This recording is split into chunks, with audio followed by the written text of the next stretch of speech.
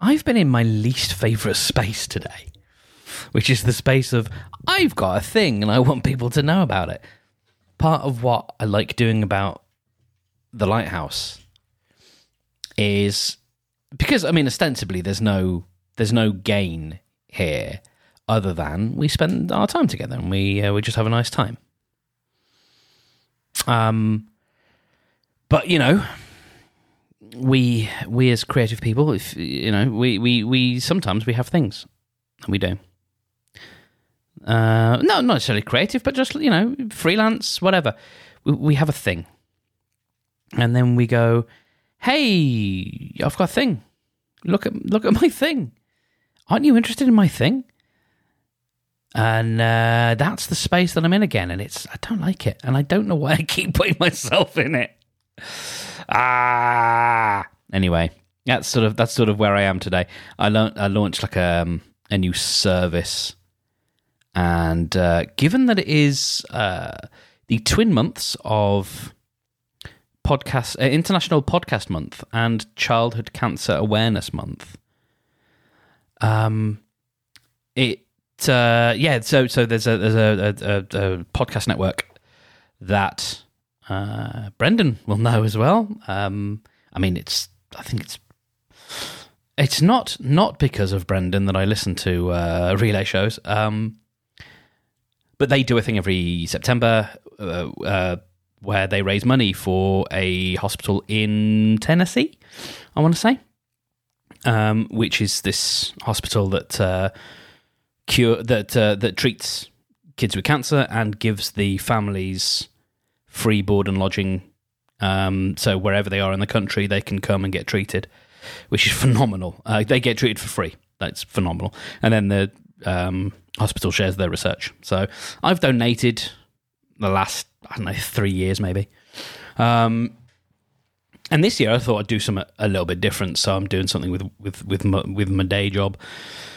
But it does involve having to do the dance again of, I've got a thing, I've made a thing, come and look at my thing. So yeah, it's I tell you what, it's never ending, and I have so much sympathy because it's the biggest problem almost everybody faces with any kind of creative work, I find. It's never about the work. And so I had a coaching client call this morning, and we got to the point where it's the same problem. It was a really inspiring conversation. I felt great, and I hope my client felt good as well. Where, I'm doing that thing that I said yesterday that I don't like it when people do, but hey ho. But it was in as much as I can say, it's like, I can deliver this thing. I know how to do it. I can do it, you know, with my hands tied behind my back. But what I need now is people. And that is, I think, the hardest thing in the world. And I know for some people it isn't. And I think the reason why is because I think there are two types of people. I mean, there are more, but, you know, in this case, there are two types. There are people who make the things, and then there are people who are very good at promoting the things. Now, I used to, and actually, I don't know if that's true. I think there are people who make things, and I think there are people who promote things. It's not about ability, but they tend to be two separate things. It tends to be very tricky to do both, I think. To try and really put your everything into making a really good thing, and then go out and do all the work of telling the world. It is the work of two people. And yeah, it's a whole thing. And I will happily sit with any person. And I have done this before. Like, I will happily just sit with any person and just let them complain about that, because it's actually really debilitating at times, and it's really demoralizing. And because of, you know, the fact that I think there are some people who get energized by the, for want of a better word, promotion, right? That's a slightly crass term, and I don't know about you, but like when I grew up, I really did have a kind of look down my nose sneeriness thing about marketing. I thought it was... I've always been... Because I kind of identified as an arts kid. Never as a business boy. Around 2005, as I talked about before, or at the end of 2004, I think, I sort of thought, okay, I want to get into having my own business. And so I started reading, and I was fortunate enough, and I wish I'd sort of paid more attention and really, I wish it had stuck with me. But I remember being, I believe, in a caravan in probably Cornwall, reading a Seth Godin book. In 2005, this would have been. I think it was Big Red Fez. I think that's what it was called. Big Red Fez? One of his, famous older books. Someone had bought me a bunch of books as a gift. It was the place I worked at that I then told you about, where I was at the barber's, and then I had a missed call, and I sort of quit. I decided to quit there and then. Marched in on Monday. I was like, I'm done. I'm not doing my part-time stuff anymore. But I'd had a time, I think, where I'd formally left before, and I've done this a few places. Or I'd formally left, and then they'd kept me on as like a freelance person, to do a few things, and that's always welcome, and that's always wonderful, Every time I think every time I've left a full-time job, apart from the one that I was made redundant from, and you can see why that would be the case, but with every other job that I've left, so yes, I didn't leave the job I was made redundant from, but yeah, every job I've actually left that I can think of, which is not that many, they've had me on for a bit longer as a freelance, because it's good for their continuity. It's obviously very helpful for me. But yeah, when I was sort of formally leaving, a few of them gave me, as a parting gift, they gave me some business books, and one of them was Big Red Fez by Seth Godin. So I've always sort of known his name, which is a fortunate thing to have. That's a fortunate name to have known of in 2004 or 5, whatever. And I checked in with a couple of things, and he was, there were people around that time, like I talked about this newsletter that I was into. I'm pretty sure he quoted from Seth Godin a fair bit. Like Seth was the man, still is. Like, still is. He's still Seth Godin, 20 odd years on, 18 years on, since I sort of started reading him, he's still the dude. But I think what's interesting with all of this stuff, and I hope this is not too awful and just incredibly boring for you to listen to, me talk out loud and think about marketing, but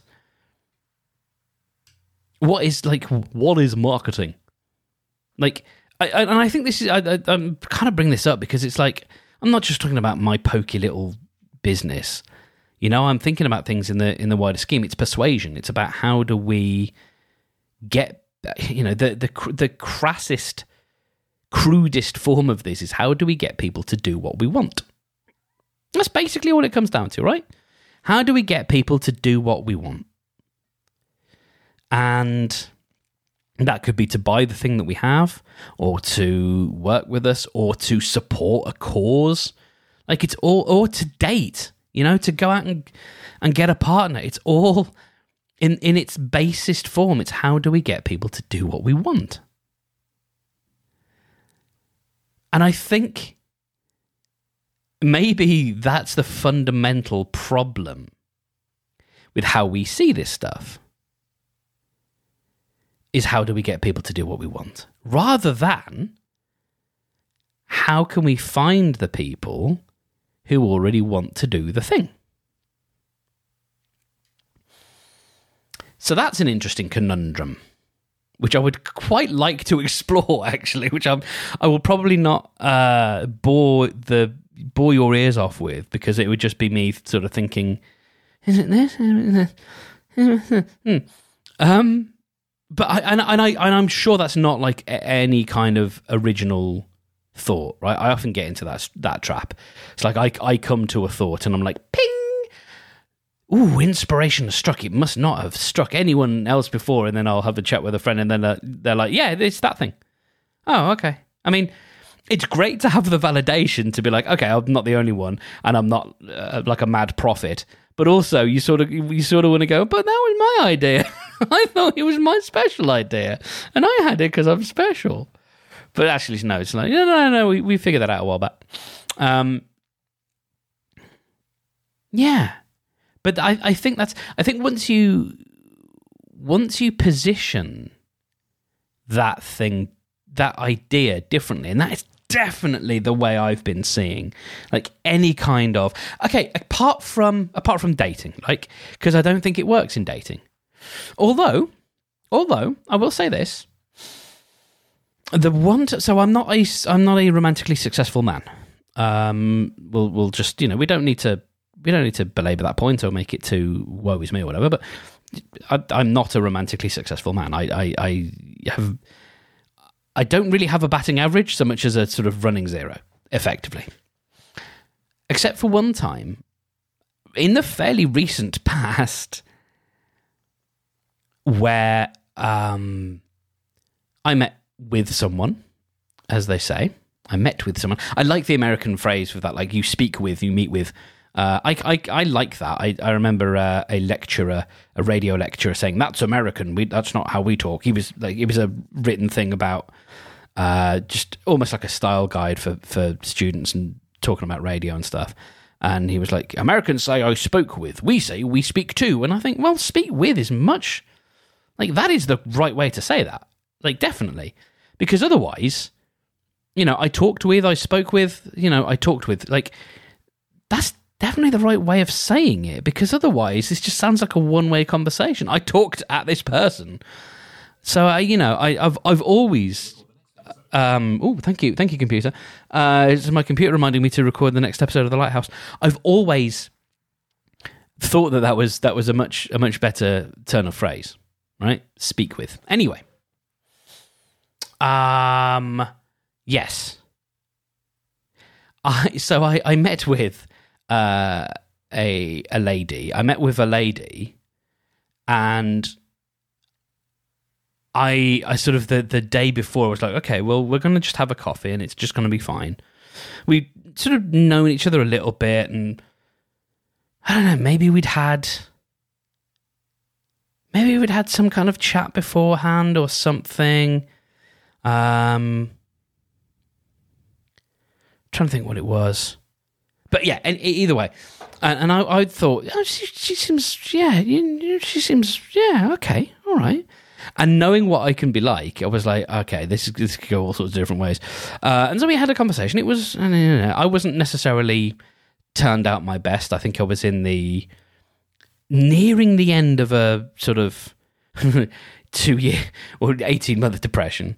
I was sort of in the process. I wasn't coming out of it yet, but I was near the end. I wouldn't have known that then, but I was nearing the end. And so I wasn't sort of necessarily my best kept self and all that stuff. But we had a nice enough time, and I wasn't particularly relaxed because I never am. And I later discovered this person does not make me relaxed. Like for all of like what happened through that whole year, it's just like, no, that person did not make me feel relaxed, actually. And some of that I'll know is myself, but also I don't know, I feel like I've met with people mostly over Zoom over the last 2 years, and there are some here there who really do make me feel relaxed and safe and all that kind of stuff. And this person was not, it was just a vibe. But I was pushing, right? I was pushing. Because, call a spade, right? I wouldn't say desperate, but yeah, okay. So in the end, we finished up and we went home and it was fine. But me being me, because I was pushing, I said, let's, would you like to do this again in a sort of, capacity of some sort of, And she was like, no, thank you. But thank you for asking, or whatever. Let's just stay friends. Okay. And as time wore on, I was upset about that. Because, just because it's any kind of knockback, right? But as like the next day wore on, I sort of decided, now I want you to, I'm going to just say the words, and then we can, I've started saying this now, right? This is the thing I've started saying now. I've noticed, and the reason I do that is because I find myself self-justifying what I'm about to say before I even complete the thought. So that's why I kind of need to say. I will just say the words now, and then we can judge them later, right? I decided that I would not take no for an answer. Okay, let's examine what that phrase means, right? That did not mean that I would deny this person's agency. That did not mean that I would try and forcibly take anything that did not belong to me. That, that was, it's not even the right way to put it, that was not, mine to take, if you like, right? None of that. Absolutely none of that. What it meant was, I wanted to, in old-fashioned terms, woo this person. I wanted to win them over. That's what I wanted to do. If I'd have taken, if no thank you had turned into please no, for example, or I'd already said no and I'm telling you absolutely not, and I'm not giving, then yeah, no is no, right? But it was one of those where I just thought, well, I can probably try harder. And in the best possible way, right? I can make a bit more of an effort. And I did. And do you know how I did that? I did that by just being a nice person, being me, being considerate, trying to be a little bit charming and funny and, just personable and sharing bits of myself and allowing her, when she wanted to share bits of herself. And it worked. It's the first time it had ever worked. The first time I'd really ever decided that I was going to do that. I was going to allow that no didn't always have to mean no forever. That no could mean not right now. No could mean not in the state that you're in now, but maybe if you put a bit of effort in. And I'm not necessarily talking about putting a suit on. I'm more just talking about well, show me what you're worth, And yeah, and although it sort of didn't end, neither of us walked off into the sunset. The fact remained that was a thing. But getting back to that original point, it was never about how do I get someone to. What was the phrase I used? How do you get someone to do what you want? How did I get her to do what I wanted? Well, I didn't. I took that no and I thought, okay, I can improve on that. I can improve on that no. I can. And that means presenting a better case and being open. What ended up happening is that I didn't ask again. I was prepared to. On one fateful night, I was prepared to say, listen, I think a lot of you, and we've had a good time, and I kind of get a sense that maybe I'm not insane. That was kind of the way the conversation was going to go, but I never got time to do that because it turned out she sort of expressed her views, and so it was never about persuasion. It was about presenting a better case and being open. And you know what? As I'm talking to myself now, that is absolutely the best case. It's not like, because I think sometimes there's this idea that when we have stuff, it's like, just make it and then people will find it. Build it and they will come. This could be anything from, having a dog grooming business to taking wedding photographies to being an illustrator. What you have to do is show your work and show up. And let people know that you're available. And that's it. And then just get out of the way rather than pushing. Because you don't get people to do what you want. You can't.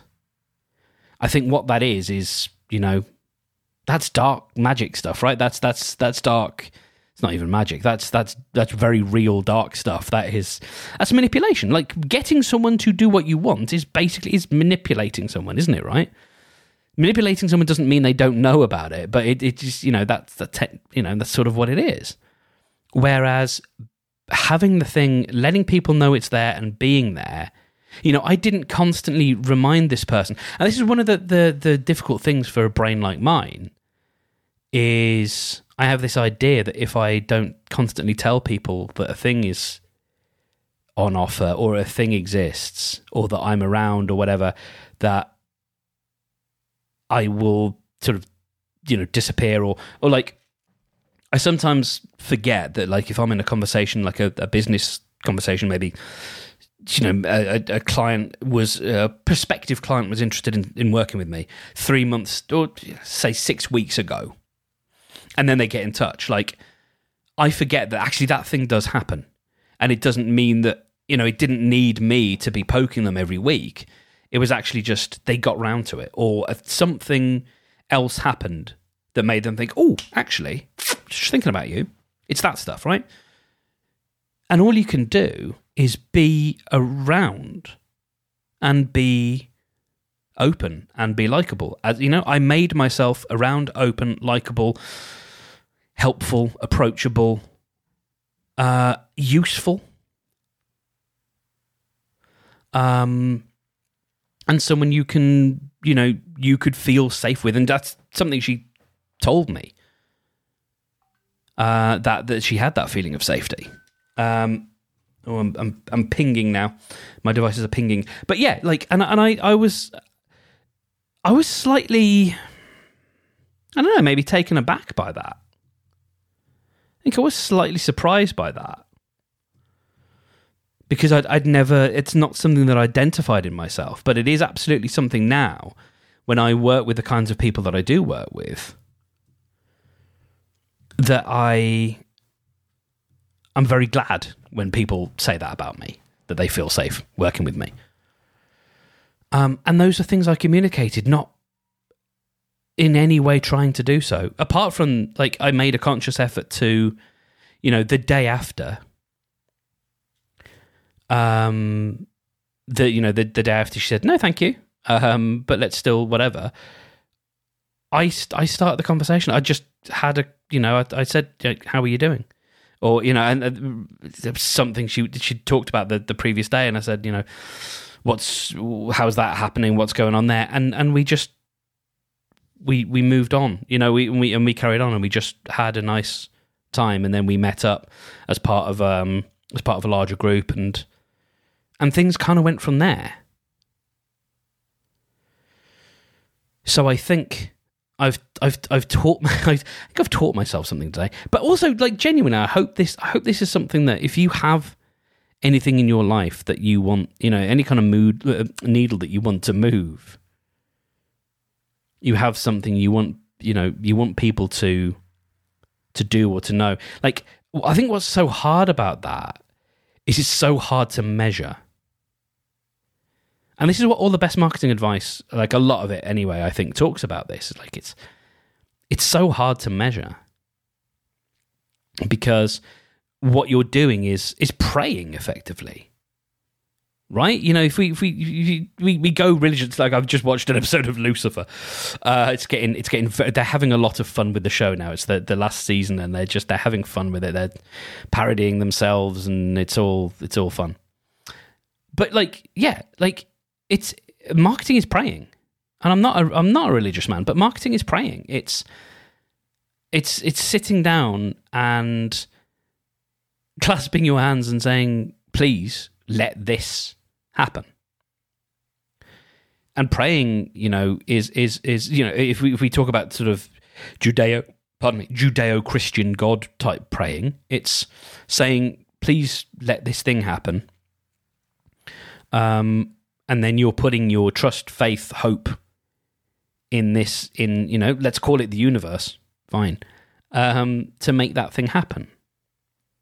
Now, I'm not saying that that's what we do consciously, and I'm not a manifesty type person. I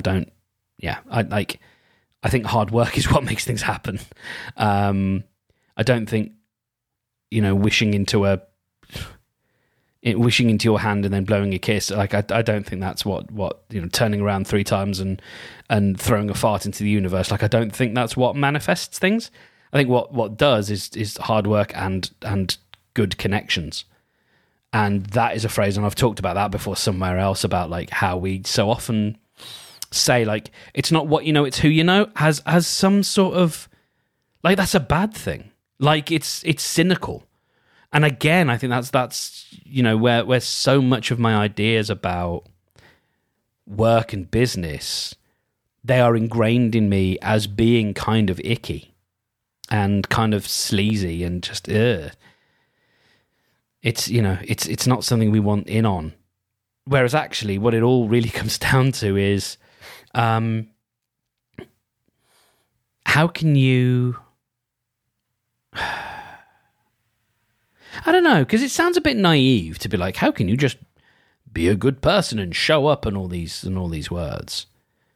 But actually networking is like the best kind of networking is being there, asking good questions, listening, and being able to offer help when you can, whether it then or later. And not networking is not throwing a business card in someone's face and saying, if you want anything from me, then you're going to have to go through these means. It's about being there and being useful and making a connection, like making an actual human connection. That stuff, turns out that stuff matters, because that's the stuff that, again, greases the wheels. Like, it feels like such a dirty term, but all that really means is just makes the whole machinery of life and stuff go easier. Anything from like America is full of, I think about America because it works in these kinds of systems, so it's easier to map this onto real life, whereas I think it'd be harder to do this maybe in the UK. But I feel like I can think of ready examples in terms of like these homeowners associations and these like little mini political fiefdoms, and like the little school committees for I guess I watch a lot of TV that features mums prominently, turns out, because like there's a lot of like, PTA type stuff, and we've got to get into the bake sale, and like all these, and Sandra always makes these awful cakes, and she always gets the best stall or whatever. But that's not to do with business or entrepreneurship.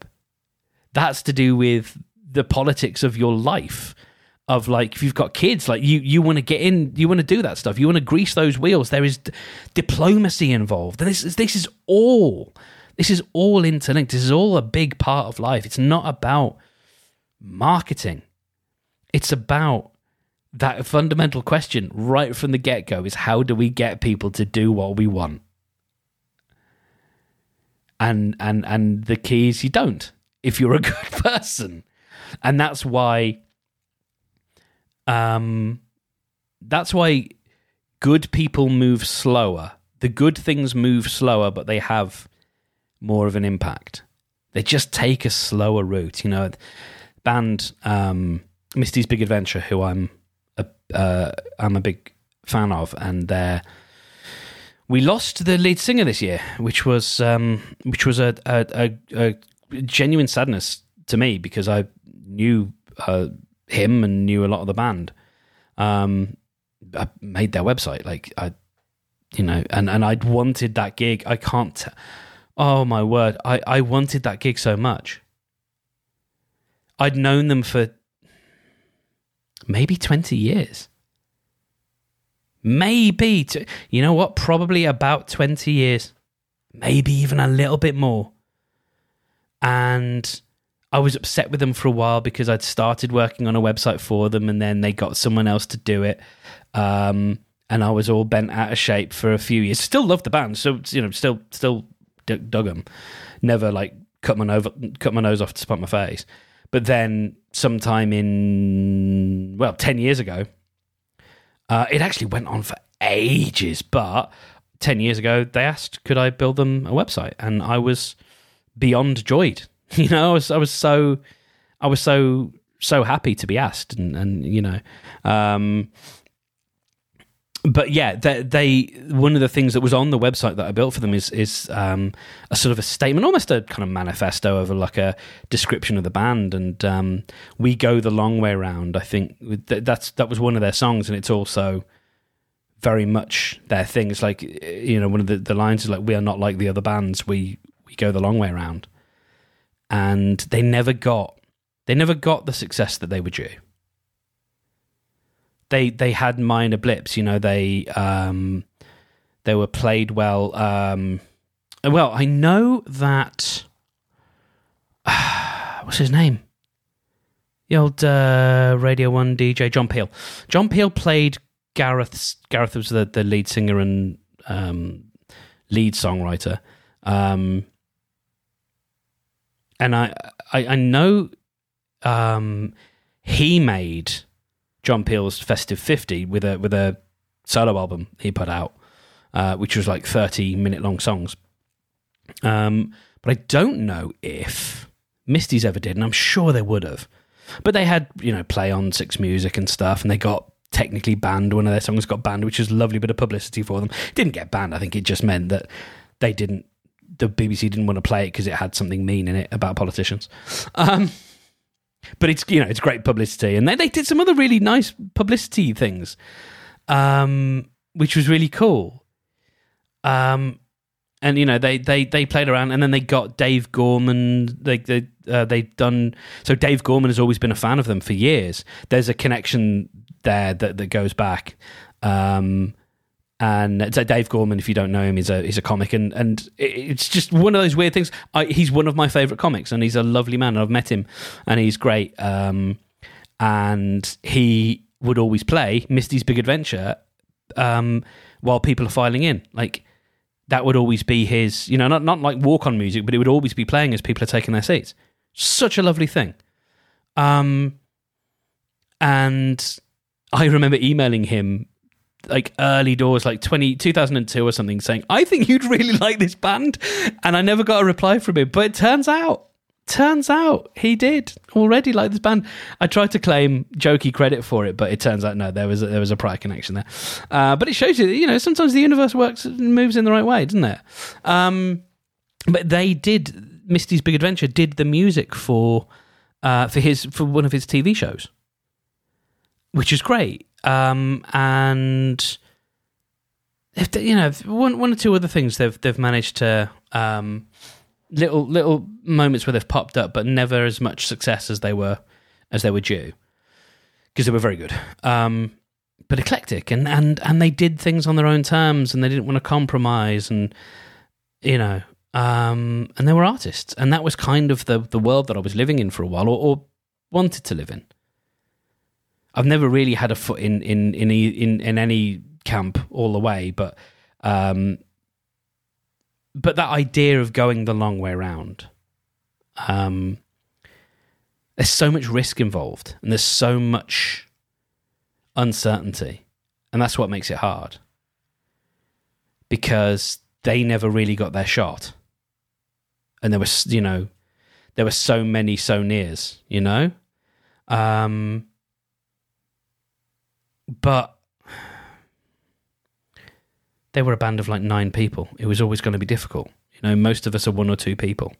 We stand a better chance because we're not, you know, we haven't got 9 people who want to pull in different directions and, you know, need to be wrangled, need to be at the gig at the right time and the same time and all that stuff, right? We as individuals have a lot more agency. And so I think we can go the long way around, and I think we can find the people who already want to do the things that we want them to do, because they're aligned, not because we told them that that's what they should do. Thank you for coming to my TED Talk. Maybe next week on the next installment, I'll cover how do you find those people. Wow, this has been really fun. We never did a formal like check-in or anything, but hey, you know, this is what we get. This is what it is. But I will as my machines bleep and bloop again, I will thank you for allowing me to empty my brain at you for the last 30-odd minutes. It's been a pleasure and a privilege. And I hope to see you again next week. But until then, may I please remind you that as long as you can hear me, you exist. And because you exist, you are entitled to love and to be free from pain. You are connected, you are wanted, you are safe, and you are welcome. Take care of yourself.